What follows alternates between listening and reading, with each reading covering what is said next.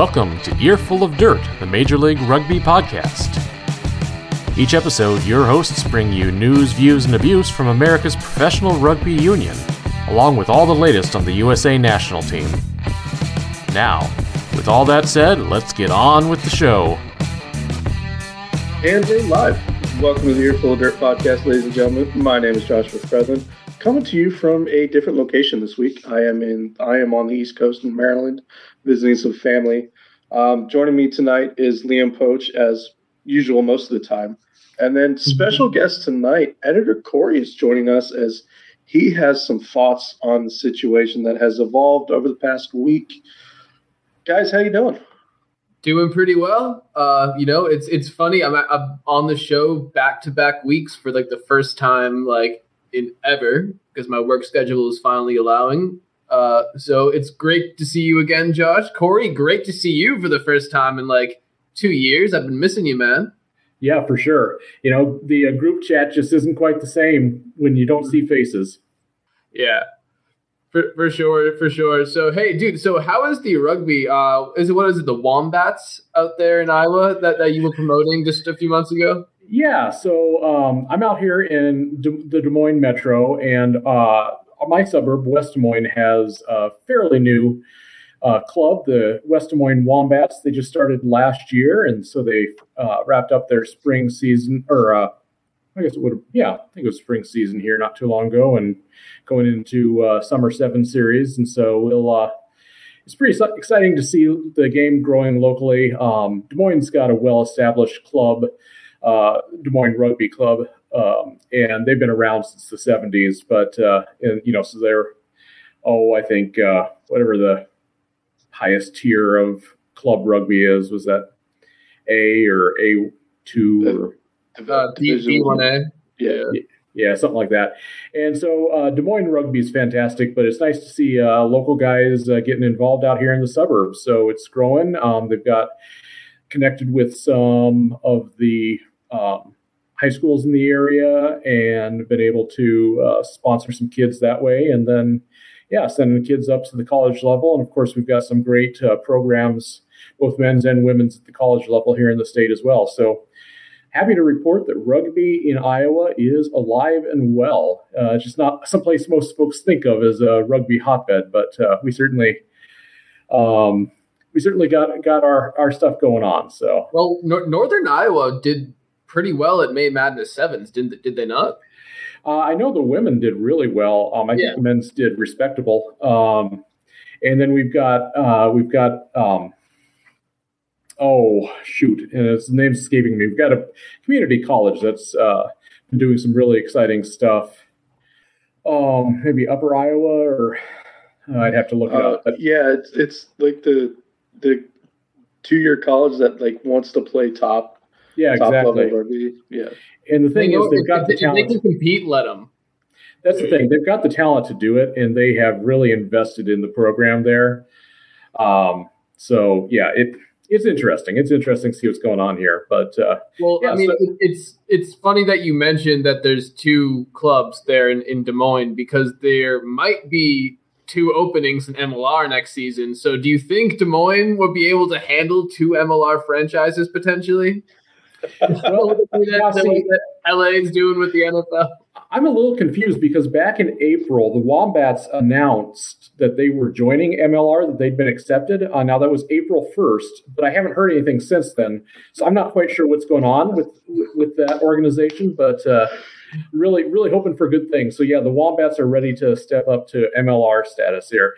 And honestly, at this point, they're probably needing the league's probably needing some help. So, and if any billionaire farmers out there want to drop some loot and bring professional rugby to Iowa, I can honestly vouch for Mr. Corey Munson as being your number 1 fan right off the bat. So, Josh, how are you doing, man? Yeah, I'm good. I'm tired. Normal work tired. So. Everything's all good otherwise. But along the lines of bringing new teams into the league, kind of, in case you didn't hear, both Austin and LA have been disqualified from the Major League Rugby playoffs. Wait, what? What? I am just hearing this. Hold on a second. It's got to take a drink on that one.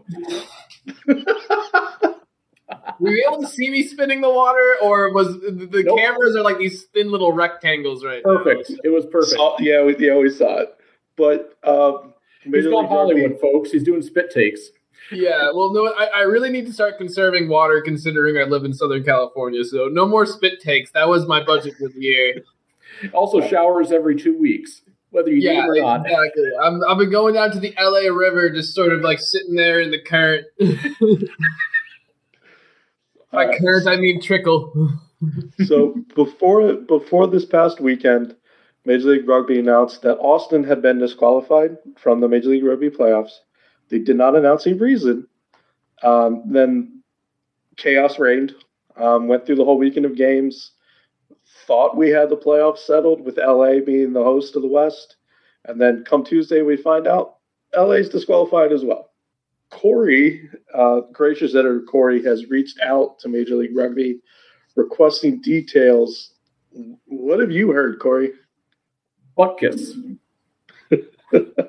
Well, that's mostly, kind of what I got to report. If you guys follow me on Twitter, I have been talking a lot about it, but as of now, I have not heard from anybody over at MLR. I also reached out to both teams. I did this through their official channels, trying to make it above board as possible. I didn't want to function on just texting guys and seeing if somebody wanted to rumor some stuff back to me. I'd like an official statement from somebody. But I've emailed the league. I've emailed both of their marketing people that I could find on LinkedIn. I emailed both teams, Austin and LA, and I even tweeted at George Killebrew and the league, and just hoping somebody would say something. And as of now, they are saying nothing. Now, I do feel a little bit better by the fact that, like, basically they haven't said anything to anybody, as far as I can tell. Like, all the official media outlets that I follow, with the exception of the Guardian. The Guardian did get a no comment back from the league for their story, but that's like the only additional statements beyond what's on Twitter. And since then, it's just been rumor. And of course, you guys, I'm sure, are going to hit on some of the rumors that are floating around as far as kind of what's going on. But I primarily just wanted to take a minute to jump on here and just say, MLR, what's your deal, man? Let's get some shit together and get something out there. I don't know. I guess as you guys know, I've been doing the newspaper thing for a long, long time, probably 15 years now. And I've gotten plenty of people that have gotten back to me, businesses, organizations, individuals that say, no, I can't comment. No comment. Get out of my face. That's fine. Deal with that all the time. But the idea that a professional sports league would just not respond in any manner blows me away. It's disappointing to me, especially with as much, energy as we, as an organization, EOD, as I personally have given it, as our Reddit community has given to this. Just, I don't know. It feels like a little bit of a betrayal. I don't know how you guys are feeling about this whole thing, but when this all went down and there was just literally radio silence, not even a "I can't talk about this with you" response to me, it's super frustrating. So anyway, I guess I wanted to come on and just share sort of that experience and let folks know that we have been trying, as Earful of Dirt, to get a hold of comments, to reach out to the league, to do our due diligence and try to get something more than just repeating, Reddit or Twitter rumors. But at this point, that's all we got to go off of. So that being said, tonight, well, actually, I tweeted this a few days ago, but I am going to go ahead and endorse the idea that this has something to do with lizard people from the inner Earth. And that's why specifically LA. Now, I'm not sure about Austin. Texas seems a lot less likely of a location for lizard people. It feels like more of an LA thing. Maybe they found it because of Austin's. Because Hollywood is controlled by the evil lizard people, while Texas has plenty of guns to keep them at bay. Everybody knows this. Well, it's why they have their own power grid too. Yeah. Mm-hmm. Never fails. Alien technology. So until we hear from George or somebody else, lizard people is the most likely explanation for why both Austin and LA have been disqualified from this year's playoffs. So never mind salary caps or recruiting violations or anything else. So, well, thank you for reaching out, Corey. But I know you just wanted a quick word on this, at least from Earful of Dirt. But I guess just give us your quick thoughts on how you feel this affects the league as a whole.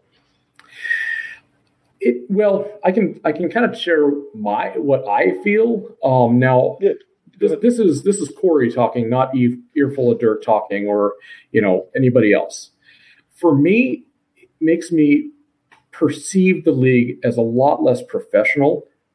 As kind of, it feels like there's just a bunch of people, a bunch of different parts that aren't necessarily doing a great job communicating with one another, and maybe somebody made the decision that they needed to announce this, but then there wasn't a plan put in place for how it was going to be rolled out or how it was going to be handled. And so instead of, putting together an actual response process, which, a first-year college marketing person should know how to do, they just kind of threw this up on Twitter and then walked away and, let the building burn down behind them. So I don't know. For me, cool guys don't look at explosions, Corey. Okay, they just turn around and just walk away. Damn right. If Lonely Island's taught us nothing, it's that. George kill a bro, baby. Yep. So that's my feeling. Is it's just super unprofessional, and it makes me question the leadership and how the league is handling themselves. That's my opinion. And once again, as an organization, I think we are all excited to continue to support Major League Rugby, and this doesn't have any impact on that whatsoever. We still have our teams. We still love professional rugby in the USA and want to see it succeed. And that's absolutely true. But gosh, this just feels bad. It feels real bad. It feels really bad, especially on the heels of getting a World Cup bid confirmed for the United States. Because now the eyes of the world are upon us. And now that those eyes are upon us, what happens to be in the headlines? 2 franchises that are named after frickin' cocktails fuse with the last name of an Australian gym bro who decided it would be a fun hobby to own 2 professional American rugby teams.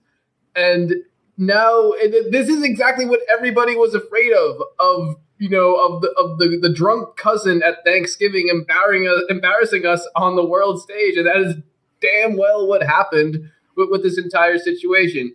So now here's the thing. I don't know exactly. Nobody knows exactly, as Corey very well covered, what happened, why exactly they were disqualified, even though the rumors are rampant. But one of the things that I'm very upset with, and Corey, you kind of touched on this, is the bare minimum wasn't even done. The bare minimum would have been to say, they announced these sanctions and saying we will have further comment at a later date. Because right now, one of the big rumors is that Adam Gilchrist is currently trying to file an injunction in court in order to keep his teams in the postseason. I don't know if that's true. I don't know if it's already been challenged in court. But I can also see some legitimate reasoning as to why the league might not want to put out a public comment if there were still some proceedings going on in court. However, like I said, the bare minimum attempt to communicate with the fans and the community and the media hasn't even been attempted. There hasn't been a no comment. There hasn't been a, hey, we're working on this. We will comment on this on a later date. It has just been complete radio silence. They dropped the match into the gasoline and just straight up walked away. And it's flabbergasting to me. Do you say flabbergasting to me or just flabbergasted? Me have English degree. You've said it, therefore it exists. Yeah, exactly. But yeah, not a great look for the league. Either on the part, of course, I want to say, damn you, Adam Gilchrist, but at the same time, in this country, you are innocent until proven guilty.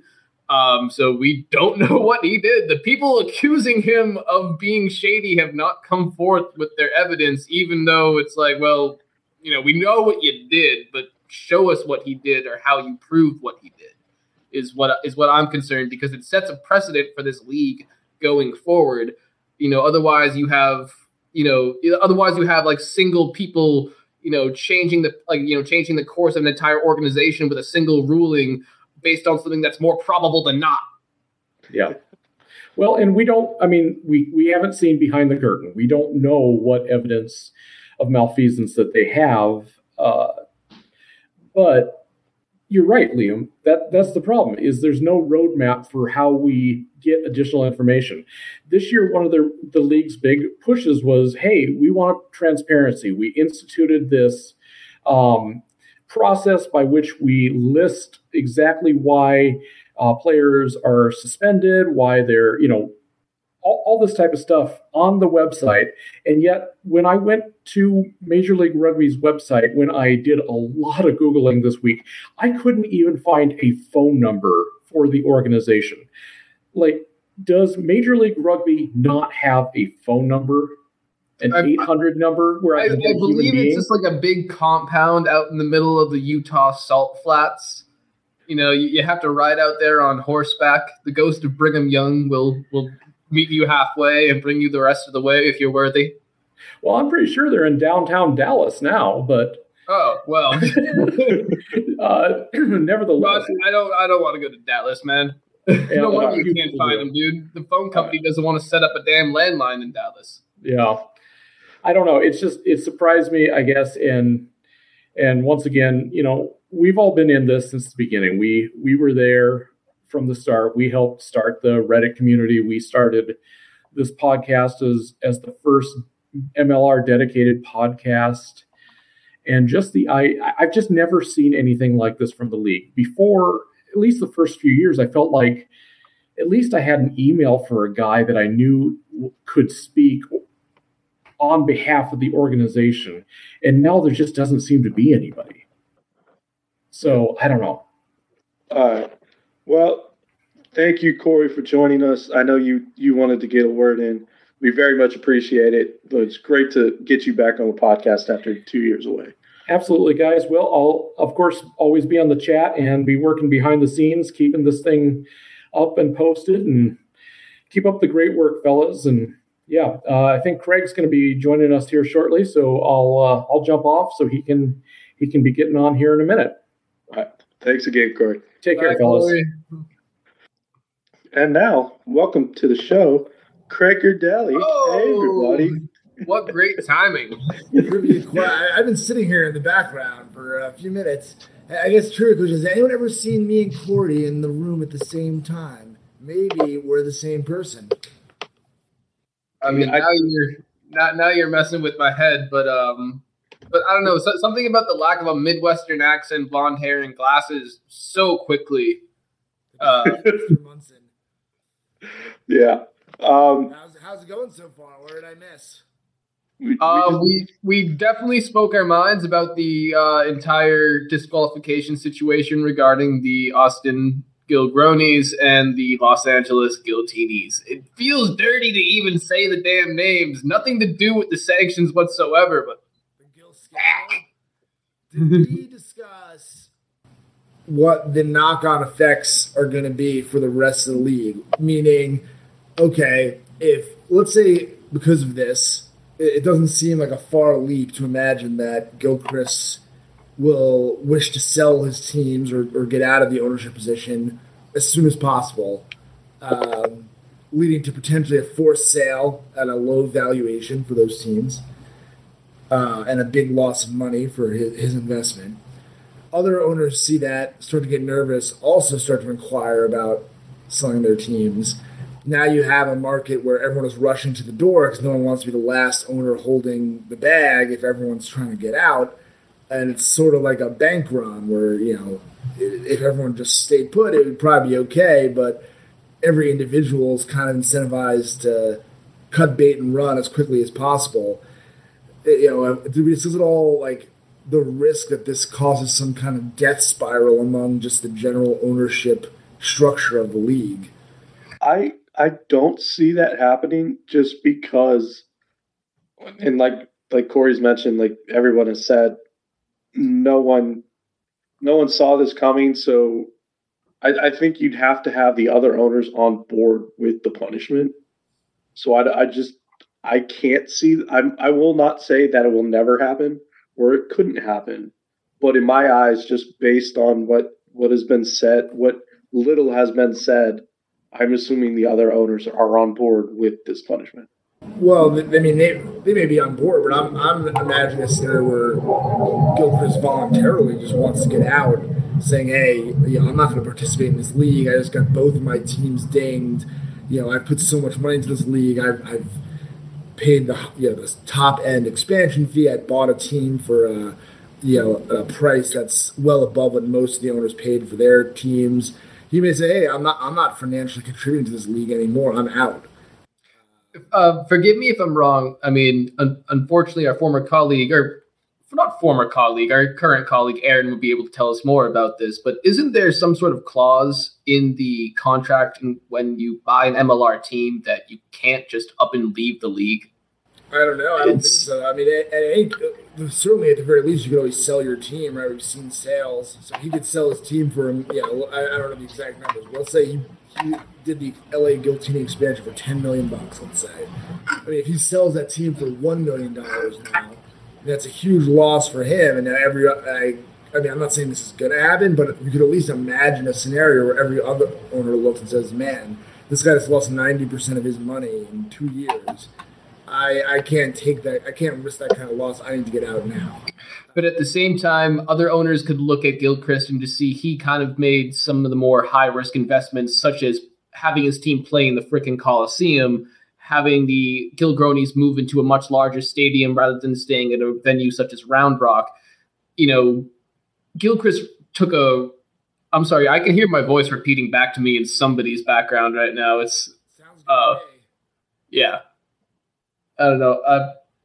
Anyway, but Gilchrist took a roll of the dice on a number of large investments that other owners didn't necessarily take. A lot of the other owners have sort of played it slow in terms of putting their money into the team, into the community, into infrastructure, into paying players. Whereas I think Gilchrist, he was in two of the largest markets in MLR, so he was trying to go for a big splash. He was trying to go for the pizzazz right off the bat. So I'm not necessarily sure that Gilchrist would set any kind of, warning. Yeah. I think that's all true, but I guess there's a difference between decisions you made and money you spent operation on a team versus the entry cost to get into the league. And I'm not saying this is going to happen, and it probably won't, but I think there's at least a risk of, and I'm concerned about the possibility that, let's just be realistic. For the last couple of years, I think Gilchrist has been responsible for the vast majority of new cash into the league ownership structure. He has essentially funded the growth of the league for the last couple of years with his entry fee and his acquisition of Austin. If that funding goes away, does the league still have owners with pockets deep enough to keep funding, ongoing growth? And will they want to keep funding ongoing growth at continuing losses to themselves, having seen what happened to the most recent owner to enter the league? I guess it's going to depend on when the actual facts about what happened came out. Because if Gilchrist hung himself, if he's the one who cut the rope, and strung it up, then I think owners wouldn't feel as trepidatious about the entire situation. Because if he came in and he went over the salary cap, knowing darn well what it was and knowing what the league's expectations were, then it's you did it to yourself, homie. However, it's the idea of those league expectations. If the league didn't impose strict expectations on how teams were going to handle their finances in terms of how they paid their players, then I think there is an argument to be made that, like, hey, you singled me out, or hey, you know, I kind of entered into this under false pretenses about how I was going to be able to spend my money. Yeah. Well, I got to say, you know, it's admirable from a kind of a morality standpoint that MLR took this stand and said, hey, you know, yes, you're a big financial contributor. You spent a ton of money on the league and on growing its popularity, but we're still thinking you broke the rule. I think you can at least applaud their sticking to their code, as it were. I guess we'll see as the facts develop, but at least on the surface, assuming it's all as MLR seems to be suggesting, I think it took courage to actually pull the trigger there. So at least I admire the stand, I suppose.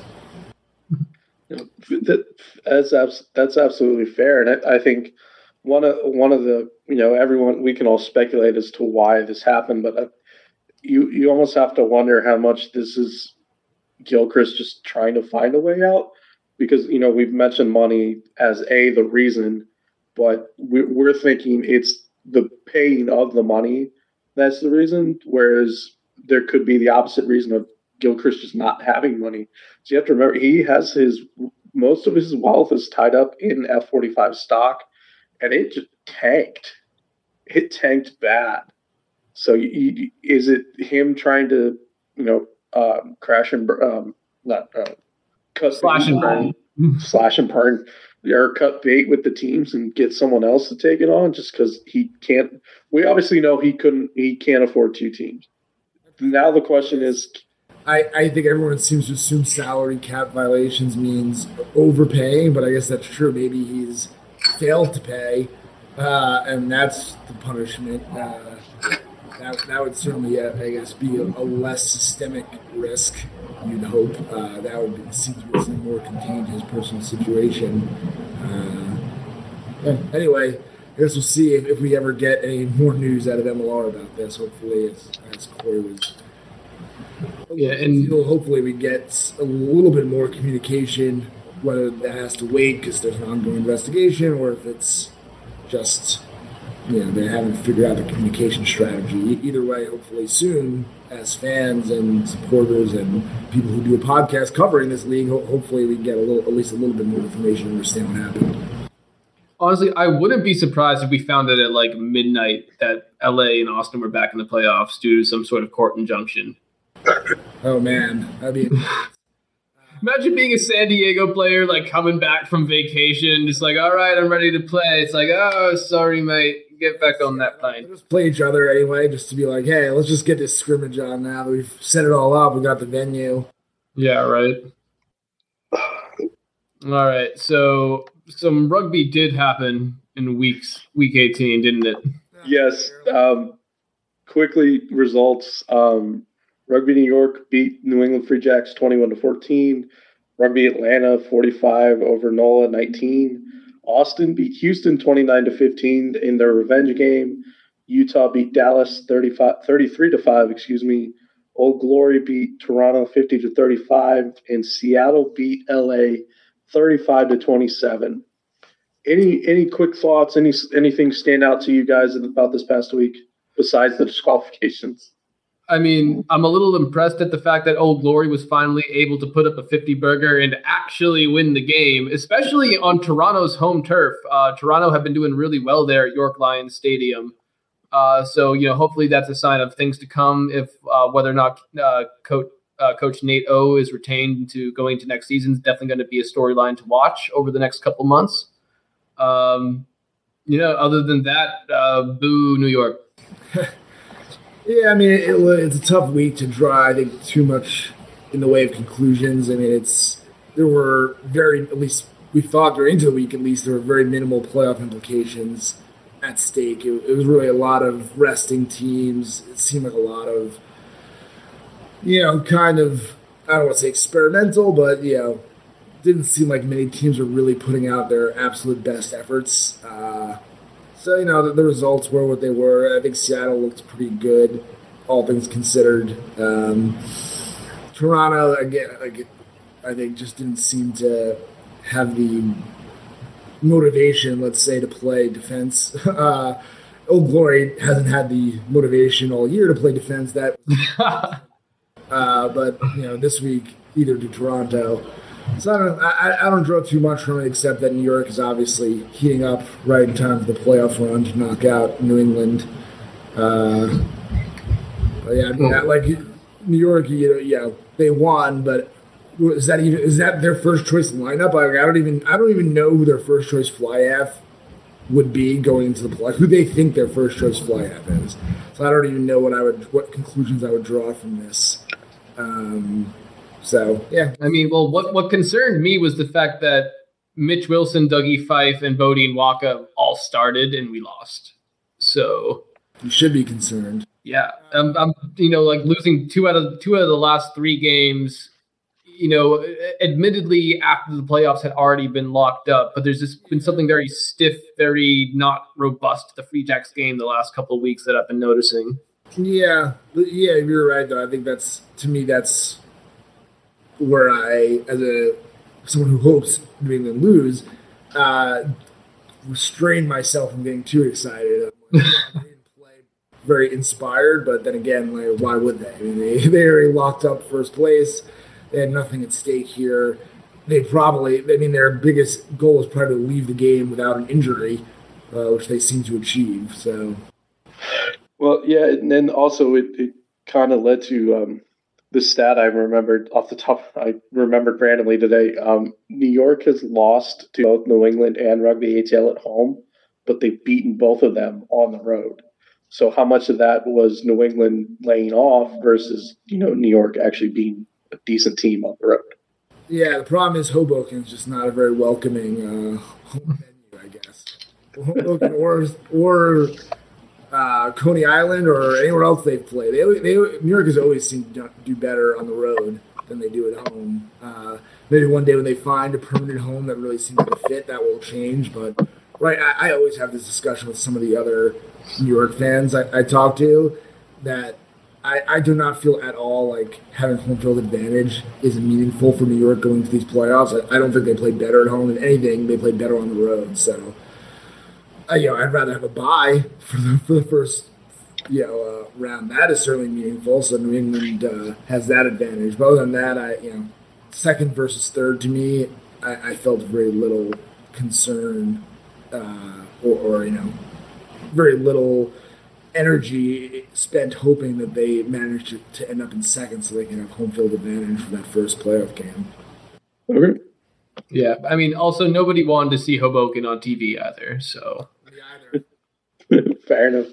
So speaking of the playoff games, let's move into this weekend's playoff games. We have 2, one on Saturday and one on Sunday. First up, speaking of New York, we have Rugby New York visiting Rugby ATL on this Saturday, June 11th at 8:30 p.m. Eastern on Fox Sports 2. Craig, who you got? Tough one. So, again, we sort of go off that previous point. New York always, I think, play well on the road, and I think historically they've done pretty well in Atlanta on the road, except they lost to Atlanta in the playoffs last year on the road. So in the one playoff game they played in Atlanta, they did lose a narrow one. And New York also, I think every year they've gotten to the playoffs and been bounced in the first round. So historical trends kind of going against New York here, and add to that, Atlanta beat them pretty handily a couple weeks ago. And add to that again, I feel like they've never had a consistent lineup in New York all season. And I think that makes it difficult to get really quality play when the pressure's on. I think Atlanta have weaknesses. I think they're beatable. I think a lot of it will come down to game plan. I think New York's got to not try to beat the rush, the line speed. Instead, I think they got to slow the game down, work inside, make it physical, and only then can they try to move the ball out wide when they force Atlanta to collapse that outside line speed a little bit. So I think I hope that's going to be their game plan, but the last few weeks I just haven't seen enough to pick New York, unfortunately. So I'm actually going to say Atlanta win by 6. Okay, Atlanta by 6. Liam, what about you? So I agree with Craig in the fact that New York is going to have to make this a physical game and sort of draw Atlanta in before they're able to attack them to the outside. New York has more, I guess you could say, formidable players, in my opinion, when it comes to guys like Dylan Fawcett, when Andy Ellis isn't getting, yellow carded for God knows what reason. He's a pretty he's a pretty good force out there in terms of his leadership and his rugby IQ. Charlie Hewitt is a jolly green giant. He does really well to support that scrum and make them competitive every time. However, I feel like ATL plays a much better systematic game, plays a lot more of a mistake-free, clean attack. They're good on the transitions. But again, they're a team that doesn't really inspire me in terms of being able to put up big numbers week in and week out. And I feel like New York, I said this last week, is one of those teams that once the floodgates open, they can really put their foot down on the throat of a team. Whereas I feel like ATL, they've lost a lot of these games where it starts to get into the nitty gritty towards the end of the second half. And I think that's where New York could possibly thrive. So this is difficult. I'm going to say New York by 3. I'm going to say give us a rematch there in the Eastern Conference Championship. What, Josh, do we know who the referees are going to be? Is that something that's publicly out there right now? I don't know if you know this. It's got to be Scott. If you give me 1 second. I think if the referee is either Scott Green or Federico Anselmi, New York is going to lose. Or what Adam Ash is his name? Adam Ash, Mike Lash, I know. Mike Lash, there. Yeah, I think Mike Lash, they could win. I think any other referee other than Scott Green, I think Scott Green just calls scrums in a very specific and unique way that tends to go against the way New York scrums. It's like he's not good for my team, even though he's like one of the most respected refs in the entire league. Exactly right. I'm just making a prediction here, not a qualitative judgment on Scott Green's refereeing ability. I'm just saying I think Scott Green. Have you seen those calves? The way they call games doesn't fit well with the way New York tries to play, and I think they always seem to do worse when those two are refereeing. So throw that out there for fans. I haven't seen a ref. I don't know if they put that in advance or not. But when that game turns on and it's one of those two, I'm gonna have a pang of fear for New York's chances. They do publicly release that. However, it's usually on Thursdays. It is on the website rugbyreferee.net. So if you want to check that, I don't know specifically what time that comes out. But that is where those appointments will be tomorrow, if they come out tomorrow. Based on their previous schedule, they come out on Thursdays. So, as far as my pick, I think I'm going to go Liam's point spread, but I'm going to go ATL. I do think they have a little bit of momentum coming into the playoffs. They beat Rugby New York at home last year in the playoffs. So I think that 2 to 3 point differential will probably be where it ends up being to me. All right. Next up, if you predicted this matchup, please raise your hand. No, I didn't. But we have, and then send me the Powerball. Yeah. My bold predictions column at the beginning of the year, I said that the Texas teams were going to have a good year, and at least one was going to make the playoffs, and both will be in the top half of the Western Conference. I feel like I still get to claim that prediction came true, even though Austin has now been administratively eliminated. I'm just going to go ahead and still say that I can successfly hit that prediction. I mean, I don't know. Did Reggie Bush still win the Heisman? Yes, I kind of think he did still win. Yeah. I'll give that to you, Craig. So we have San Diego Legion visiting the Seattle Seawolves on Sunday, June 12th at 10 p.m. Eastern, also on Fox Sports 2, for the right to face the Houston SaberCats for the Western Conference title.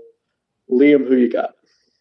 I like this because I feel like it's what we were supposed to get in 2020 when San Diego was like, that was going to be our year.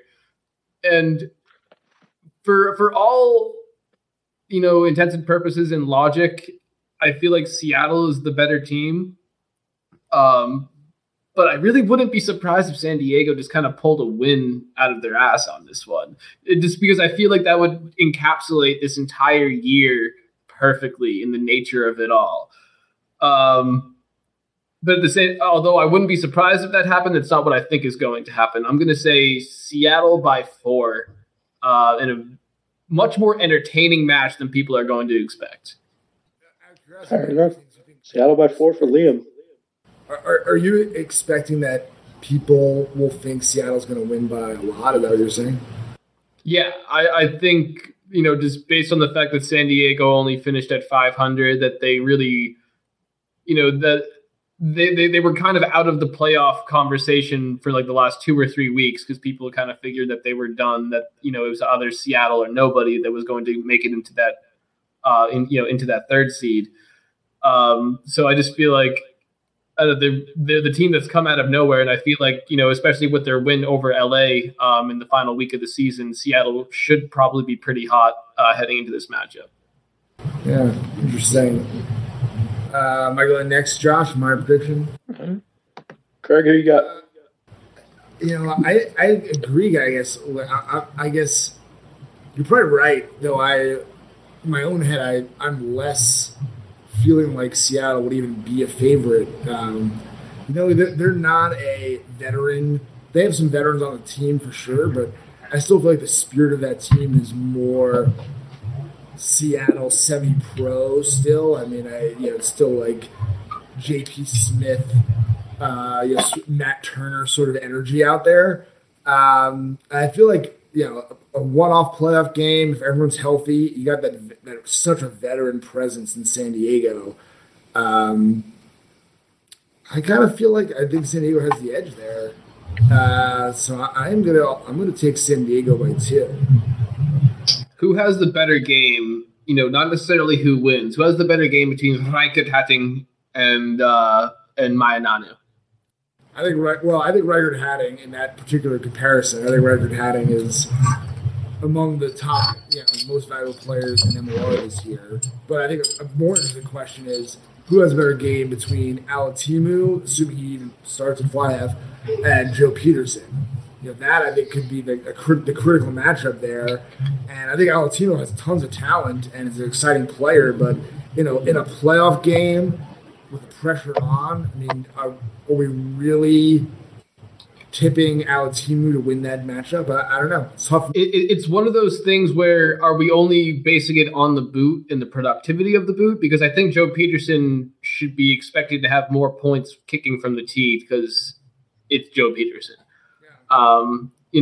But Valentino, though, I think brings a more energetic aspect, to the attack, and I think that might work with with the pieces that Seattle has. Yeah, I was actually thinking even less about like scoring or specific game elements, and more just like leadership savvy. I feel like Joe Peterson's such a gamer. Alatimu, again, I really like Alatimu. I think he's very talented and has a bright future. But where we stand today, I just see Seattle having the experience to pull out one under pressure. San Diego having the experience. That's what I was saying. I don't know. I think Seattle having that championship experience, them getting into the playoffs, even how it happened, I don't think matters to them, but they're in. I think they want to bring that title back and continue to show the fans that, hey, we had a down season, but look what we still accomplished. So I'm going to take Seattle by 3. I'm calling both of them relatively close. It is the playoffs. I don't think we're going to see blowouts like we had, obviously, because Dallas isn't playing. But I think these games are going to be close. But I just see Seattle having that championship experience, helping them push further along. So let me ask you guys this: if you're Houston, who are you rooting for in this game? San Diego. I agree with that. Actually, I think because it's one thing to win one game as a savvy veteran team, but it's another thing to go on a whole playoff run. Also, age catches up with you. It takes a lot of effort to pull off win against a team that's maybe younger, more energetic. So yeah, I think Houston match up better against San Diego in the next round, even though I think San Diego's going to win this particular contest. Definitely agreed. I think what you said is kind of perfect. It's one thing to win one game, but to do it, back-to-back weeks against a team that is not only well rested but very, very hungry to win a playoff game in front of their home crowd. So, big and physical. Yeah, the Sabre Bucks. They hit hard. San Diego's a frail, old team. So we'll see. Yeah. So, fun fact: this is this hat is one of 5 ever made. Some company that was trying to get the Sabercats to buy a whole bunch to sell at games, made some demos, and Emmerich got me this. So if you want to help support the podcast, make Liam an offer. He might send it to you. Can't honestly say I'd be spending that on the podcast, guys. But yeah, by all means, if you want this hat, guys, send me some offers. I've had offers, but the top offer was $60 one time. Any last minute thoughts from you, Craig? Excited for the playoffs.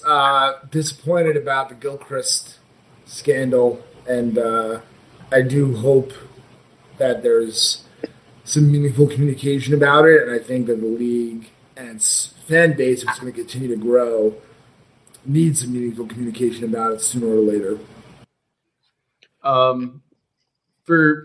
was going to say for me, just because I asked this question to you guys a second ago, I think New England would be rooting for Atlanta to win their playoff game, just because, especially after New York apparently had their number in Week 18, and there's obviously the Boston-New York element, which I'm not afraid of, definitely not afraid of the rivalry, but at the same time, I think I'd rather have some Southern boys used to the humidity come up into a chilly spring night up in New England. I'd probably agree with that. Yeah. I mean, such a even though the league is young, the New York and Boston rivalry is so strong that it's always hard to predict how those games are going to play out. I feel like the underdog is more likely to win every single time in those matchups because they're just so inspired to stretch up and beat the favorite of their rival. That said, I think New York's attack has still never really found a consistent groove, and I worry that I think it's a New England defense that's trying as hard as it can, but they'd struggle to find a way to score much against New England. So I actually still think Atlanta would be a tougher challenge for New England in the next round. All right, well, we'll definitely have to see. My final thoughts are do better MLR, please. Yeah, I would say at least like what Corey said. At least say no. We will release further details at a later date. At least something along those lines. But yeah. So until then, baby, all I do is mean no matter what. Hey, someone already beat you to the France meme. If you look on the ML Rugby subreddit. Ah, those sons of bitches. So, I was mad somebody got the Billy Madison meme before I did. I died. All right. Thank you for listening, everyone. We are Earful of Dirt. You can find us on Instagram, Twitter, and Facebook at Earful of Dirt. We were joined by our editor, Corey. You can find him at Corey Munson on Twitter. Craig Urdelli joined us. You can find him at MMFlyhalf. Liam Poach. You can find him at Poacher Rugby. And I am Joshua Fredlin. You can find me at Josh Fred. Thank you for listening, everyone. Go watch some rugby. Thanks for listening to Earful of Dirt. Connect with your hosts via Facebook, Twitter, and Instagram at Earful of Dirt. Visit our website at earfulofdirt.com or email us your thoughts and questions to earfulofdirt@gmail.com.